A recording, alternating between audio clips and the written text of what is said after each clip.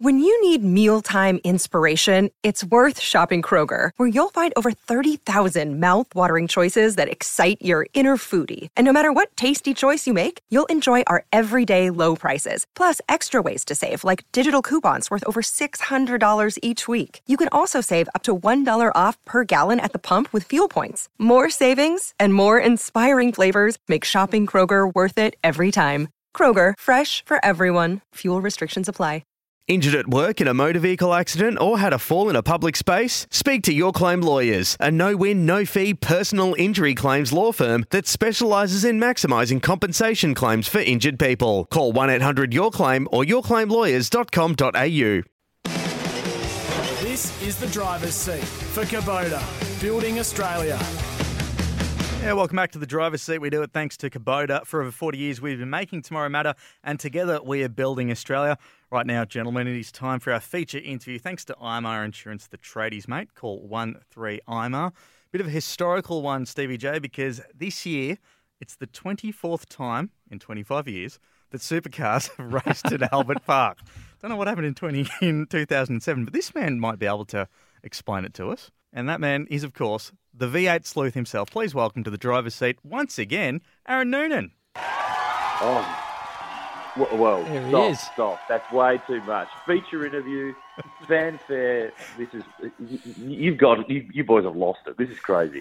We even brought the studio audience in there for you, mate. We don't often do that. So, you've done well, but as Nimsy said, it's 24 years we've been doing this. So 1 year, I think everyone got the irrits with Formula One because they couldn't sell any merchandise, so they threw the toys out of the cot and said we're not coming. But it generally is a serious highlight of the year for the fans to see the supercars at the Grand Prix circuit, isn't it? Oh, it is. And that 1 year that you mentioned that they didn't have the V8s there, which was 2007. It seems like yesterday, but time flies when you're having fun. A lot of the V8 drivers were still there because their sponsors had various activations and commitments, and a lot of them were there. They just didn't have any race cars to drive for the weekend. So it was a little bit of a strange one, and Stevie will remember that because he was in the category then. So you were probably just swanning around in a corporate box for 4 days, which is a pretty good gig, but driving a race car would be far, far better than that. But yeah, it's one that everyone looks forward to because for so many years it didn't come with the same stress because it wasn't part of the championship, but this year's the third year that there's championship points on the line. So it's a bit more serious and everyone's got their eyes on a little bit more than they had in previous years where they probably tried things with their cars that they normally wouldn't do if there were points on the line. But it's hugely important to sponsors and to fans and corporate hospitality and the like. It's a massive event. You've got to be there. Mate, I'll have you know that in 2007 I was sponsored by Jim Beam, so I was fully under control and doing everything responsibly, Stephen. Correctly, yes. Where do you draw the line, Noons? And and having a great time at the AGP. Well, we've had a good time there for heaps of years. I remember being there in 1996, first day of practice for Formula One cars. I should have been at school, but I wasn't. I can admit that now, can't I? Yeah, so it doesn't really matter. And, that was back in the time when it wasn't even V8 supercars then. It was still 5-litre V8 touring cars or Group A or whatever we called it at the time. Glenn Seaton won the very first race in the Ford Credit Falcon. And on the Sunday, hometown hero, Peter Brock in the HRT Commodore, got the job done, beat the Fords, and the local Melbourne fans went nuts on the Sunday for Brocky to win there. So great history over the years. And I think one of the things always been that we've seen at Albert Park is that teams and cars and drivers get on a roll there. Back before we had a controlled tyre where everyone's on the same rubber, it was a Dunlop track. And Stevie, you'll remember that because Russell Ingall and Larry Perkins for, I think, 2 years in a row. Russell won 7 races in a row. That's how much of a great car and an advantage that team had at that track in that year in the late 90s. But his record's up for grabs. He's got 8 wins, Russell Ingall, but there's 3 guys this weekend who could knock him off and that are sitting on 7. Winterbottom, Van Gisbergen, and Scotty McLaughlin. So I reckon the Enforcer's record is going to be deleted come the end of this weekend. You reckon that'll go this weekend?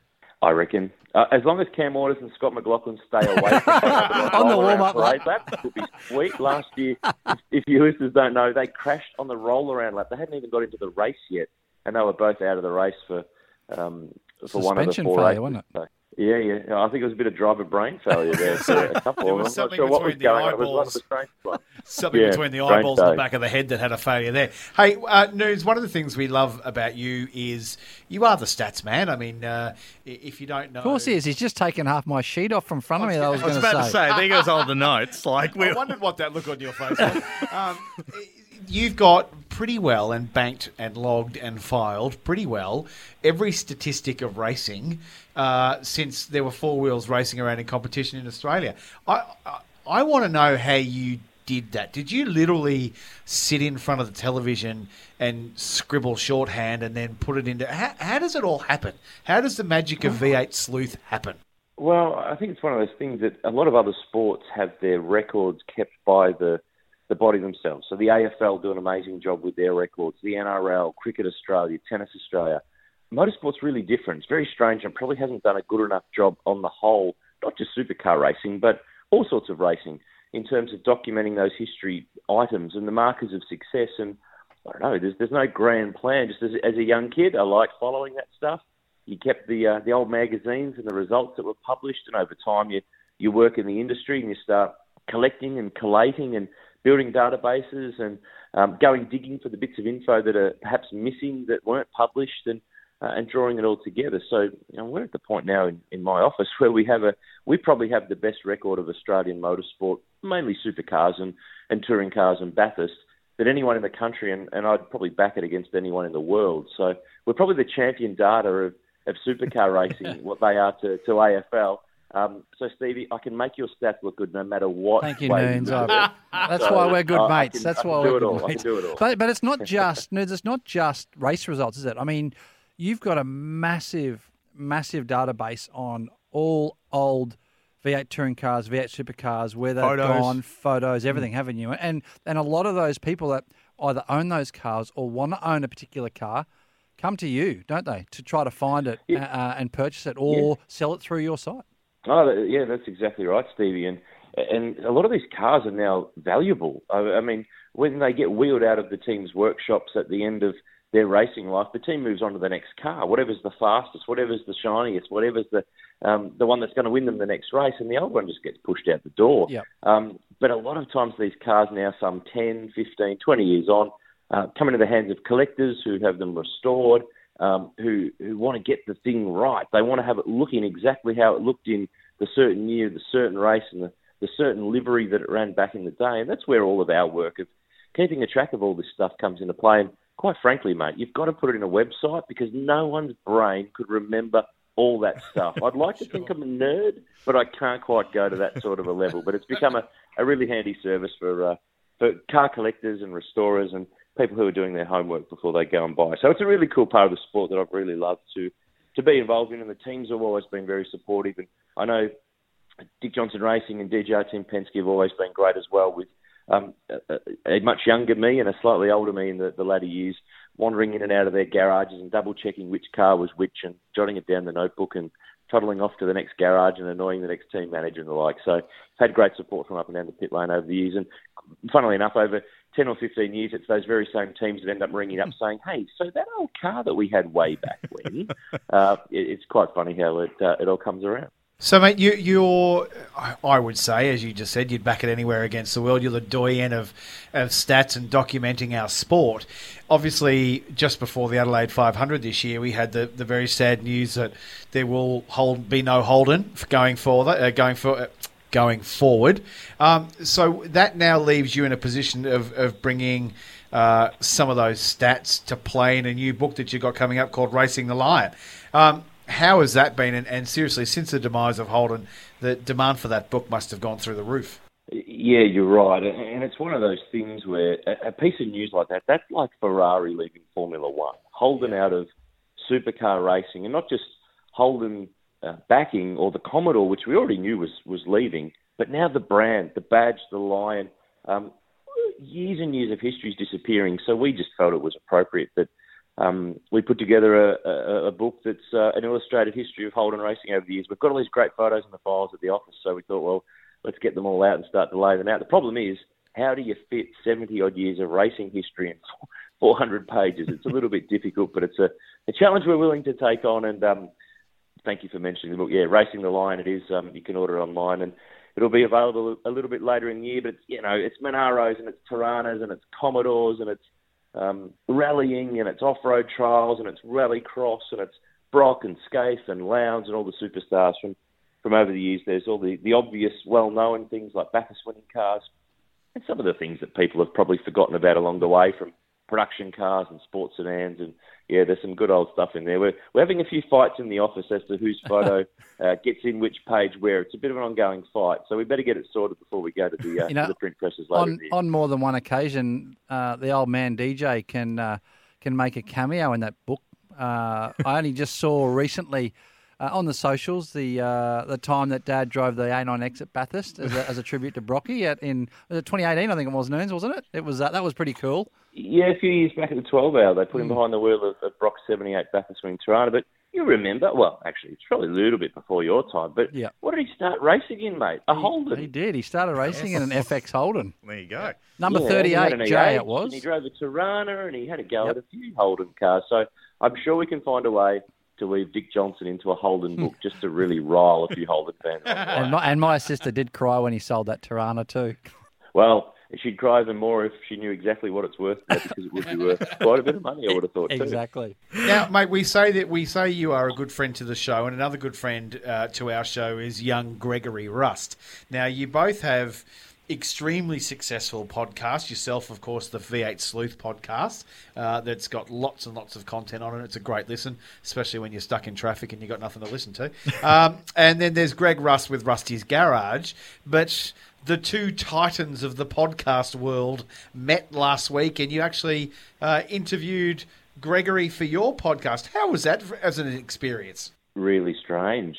He's on the other side of the microphone. I don't think he was all that happy with the idea. I've been trying to get Rusty. So Rusty and I have known one another for 20-odd years, and it took until last year for the first time for us to ever work together in something of a full-time role with the TCR television that we worked on last year. And I kept saying to him, right, we're going to do this at some stage. We'll find a window.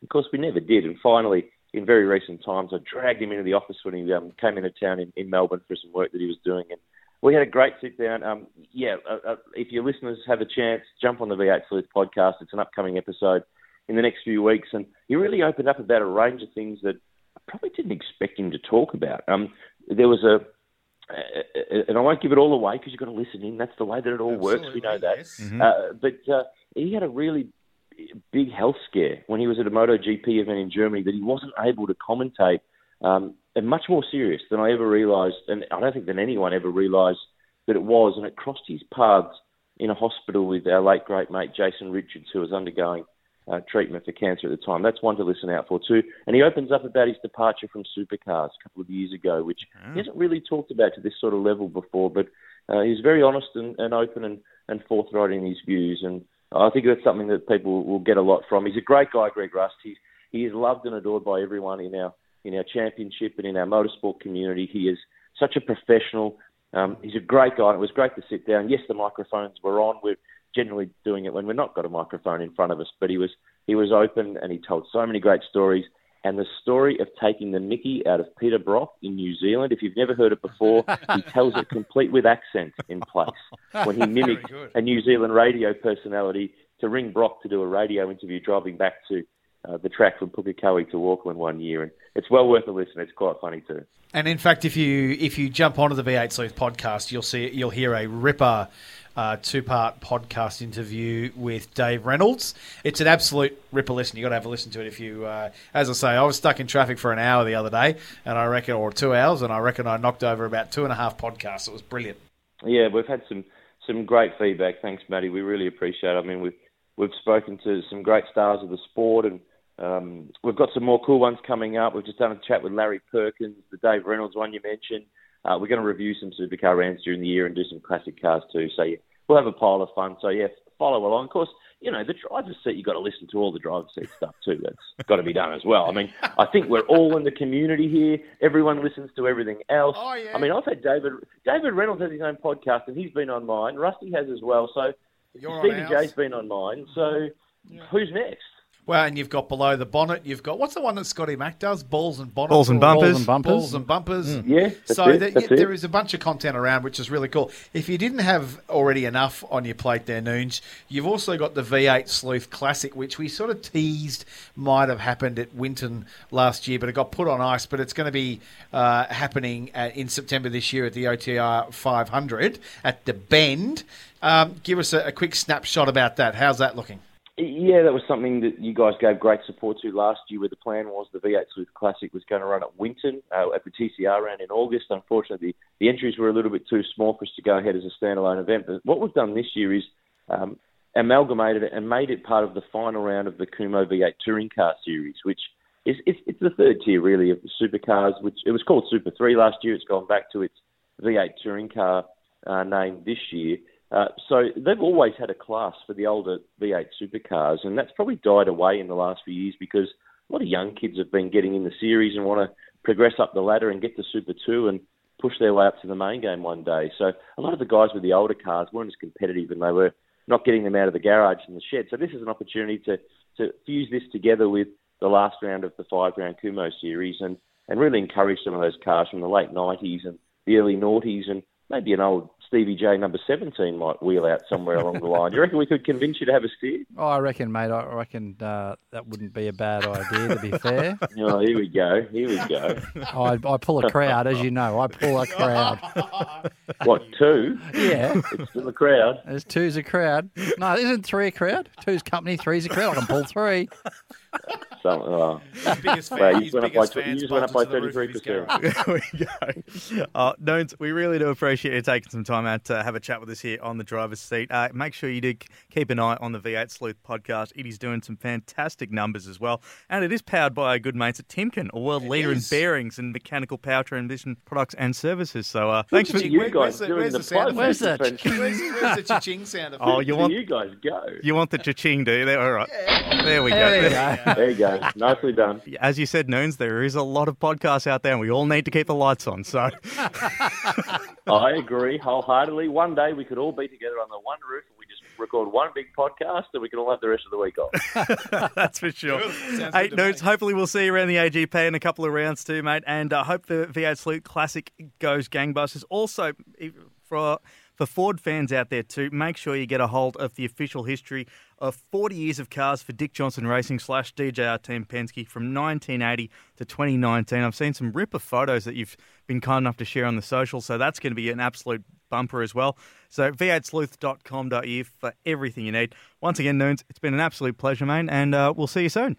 I'm sure for all those plugs, the invoice is in the mail to me. Appreciate it. Good to chat to you all, boys. Fantastic stuff. Great to be with you again. Aaron Noonan was our feature interview. Thanks to IMAR Insurance, the tradies, mate.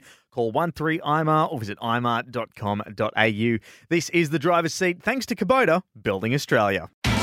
It's Tyre Power's Big Footy Final Sale. To kick things off, you can get the power to buy 3 and get 1 free on selected Toyo passenger car and SUV tyres. Tyre Power's Big Footy Final Sale can't last. Visit tyrepower.com.au now.